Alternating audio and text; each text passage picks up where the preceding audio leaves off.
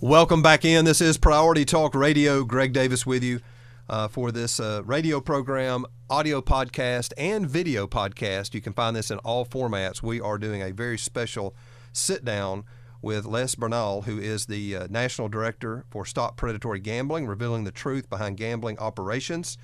And we have spent, we've been talking now for about an hour or so about this issue, and in a broad way, but also trying to alert and educate us how these issues can and will affect Alabama. And so Les is an expert on these issues as much as anyone can ever be, I think, on our side of these issues, exposing the predatory nature of gambling.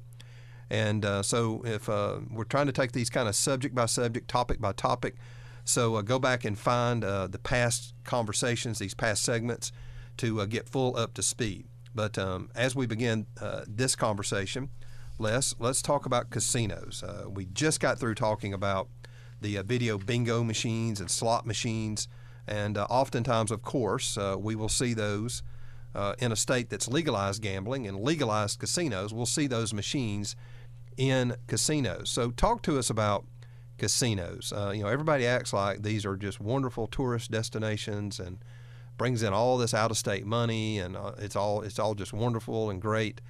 In Alabama, we have 3 legal casinos. They are on Porch Creek. Indians run those. Those are federal issues. Not much we can do about them. They can't use slot machines or do table games. It's kind of a neutered casino, but it certainly has the casino atmosphere. Mm-hmm. They're not hardcore casinos, I would say. But if we were to legalize casinos in the state and say, were we to add 5, 6, 7, 8 more casinos across the state of Alabama, what would that look like? What would happen? What happens in other states? Sure. So it's important to understand, like, what we don't need to speculate what casinos will look like in Alabama, because you have dozens of states now in this country that have embraced this failed public policy. Like, the experiment with casinos has failed, okay? And that's why there's no grassroots movement for casinos here in Georgia. In Alabama, it's being driven by these powerful financial interests. And I mentioned Georgia because at the same time, Georgia's also being lobbied for casinos. So, it's all being driven by the industry. So there's no community, there's no county that's really just out there saying, please build us a casino here in our county. Yeah, that's what you mean by grassroots. Yeah, I mean, not you might have county officials. I'm talking about citizens. Right. Yeah, county officials, they want the money. So any public officials, it's driven by greed. So but the people that live in a county, a casino is seen as like a dump or a landfill. That's right. That's right. If you're going to have one, don't build it near me. Yeah, or like nuclear waste. But it's thought of in the same way of, hey, if you're going to have one, I don't want it near my house. Yeah. But one kind of story I love to tell is in a state like New Jersey, which has bet as big on casinos as any state in this country, and they also it's a huge predatory gambling state. So in a state like New Jersey, this is just a recent poll by Quinnipiac University, okay, has said 62% of citizens said casino gambling has not been good for the state. Okay, that's almost a supermajority. 62%. 62%. Okay. And that they legalized casinos in New Jersey in 1976. So this isn't like, some fly. This is like after a long history now. A generation. A generation of people that they have concluded that they have not been good for the state. Okay.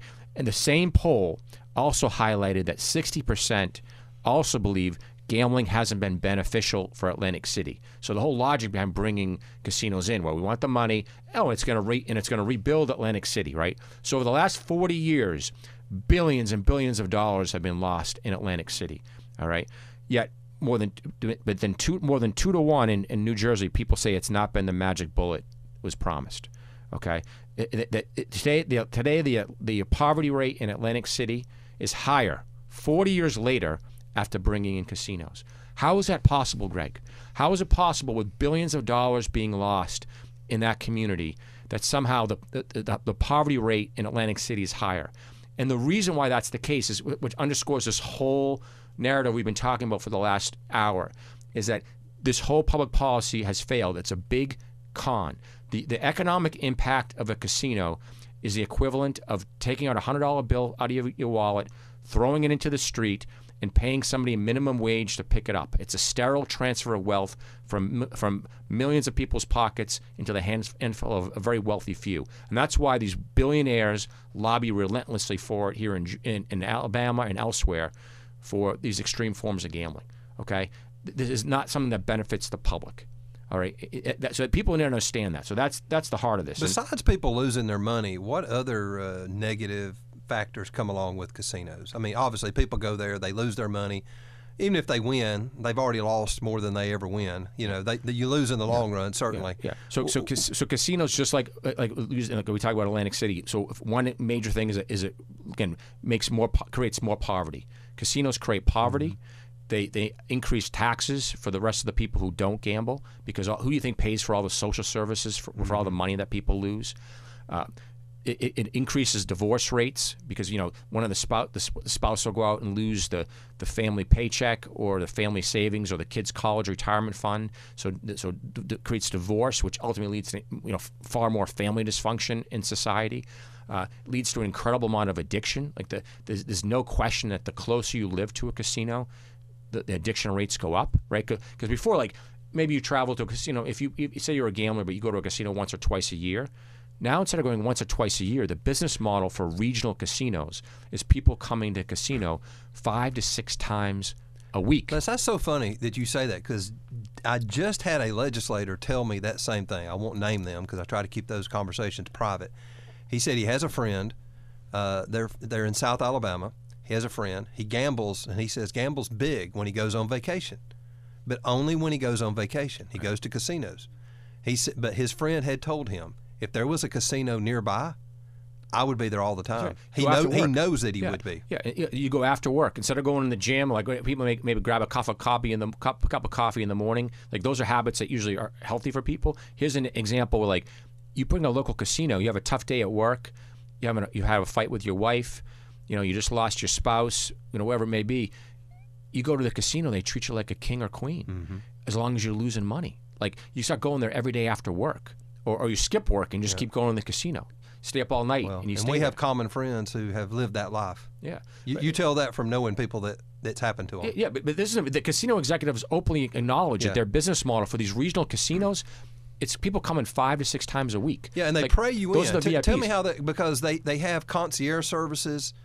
They'll call you at work. Yeah. Well, hey, are you coming tonight? Hey, I'll have dinner for you. I'll have a girl here for you. It's very similar to the word. Most of your listeners know what the word parasite means. It's a parasite. So the formal term that the casino uses is a host. They assign a host to you. Yeah. Okay. And what they do is they call you. Hey, Greg, we haven't seen you this week. Come on down. I'll give you $50 worth of free slots play. Or I'll give you down $50 worth of free dinner, because they know they track your play, because you play with a consumer card in the machine, so they know how fast you play the machines, or how much you wager at 21 on a regular basis, how long you'll play for an evening or during the day. They know what your price point is, how much you wager on each spin or each hand, and so they will encourage you to keep, because they know for every half an hour, every hour you sit in front of a slot machine or at a blackjack table or a craps table, they know how much you'll lose. And so the goal is to keep you coming back. Again, the theme of play to extinction. The whole marketing thing is, how do I get this person to play until all their money is gone? What about prostitution, human trafficking? All that. Casinos and money laundering go hand in hand. So if you're in a business has some kind of illegal aspect to it, drug running,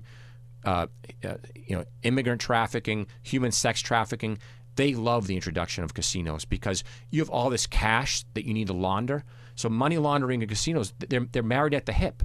You go into a casino, the casino doesn't have to report more than 10 grand of winnings. So I don't have to identify you unless you have more than 10 grand. So I go in with 9 grand of cash, I push it through the slot machines, and then I get a ticket that says I have $8,900 of winnings.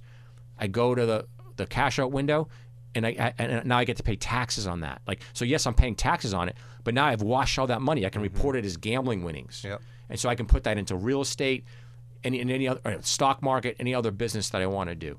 Yep. You know, and so that's what people need to understand. And speaking of the stock market, I think it's a critical point for many of your people to understand, including legislators, because there's a lot of pretenders of knowledge who say, "Well, the stock market's gambling, Greg." No. You know, the stock market and gambling commercialized gambling are 180 degrees different. If you take $1,000 and you put it into a Standard & Poor's 500 index fund and you leave it there over 20 years, that money is going to grow exponentially over the course of that 20 years. You're going to have a lot more money left over. You're building wealth slowly. That's called investing. Go take that $1,000 and go buy $1,000 worth of $50 scratch-off tickets, or put $1,000 into slot machines. Like, instead of making you money over the long term, it's a mathematical certainty that over the long term you're going to lose every last dollar of that. So it couldn't be, so that's speculation. So people who do day trading or gamble on, do derivatives trading, like a form of that's speculation. That's a form of gambling. But investing in a stock, I own a piece of a company. Yeah. Nothing could be further from the truth. Well, other people can win along with you in the stock market. That's right. Other people have to lose for you to win. That's right. In gambling. All right. Before we get away from this, let's talk about a lot of people will leave Alabama and go to other states like Mississippi to go to their casinos. How much money is really lost from one state to the other? I mean, can Alabama expect this big gain of money because now we'll have our own casinos? Yeah. So as I said at the beginning of this conversation, the state of Alabama today, the citizens here are far better off financially. Their families are better from a public health standpoint and from a family dynamic standpoint. And the state's coffers themselves are all in a better place because you haven't had a lottery and casinos these last 25 years. And so the argument that somehow people are going out of state and you're losing money, this is the reality. That we call that the they're going out of state narrative. Like it's a phony, recycled public relations strategy that national gambling interests have used in every single state in America to breathe artificial life into efforts to legalize casinos. So what's really happening is it's like you're losing $1 to save a penny. Right? So the idea that you're going to legalize casinos in Alabama or legalize a lottery in Alabama because you're losing some money, in theory, losing some money to Georgia and these other states, it's the equivalent of losing $1 to save a penny. The idea that somehow no one's going to Georgia 5 to 6 times a week to buy lottery tickets. No one's going to Mississippi 5 to 6 times a week to play casinos. Okay, you do that. You bring those things into those forms of predatory gambling into Alabama. Now people are doing that stuff every day. You've created a whole statewide network now of citizens who are habitual gamblers, citizens who were once small earners who are small savers. Now they're habitual gamblers, all as a government program if you do it. And it's a government program where the evidence is overwhelming that it's been an epic policy failure in every other state. We are visiting with Les Bernal on this very special edition of Priority Talk, a series of segments talking about gambling in America and how it relates to Alabama. He is the national director of Stop Predatory Gambling, revealing the truth behind gambling operations. And we will continue this conversation in our next segment. We do hope you'll join us.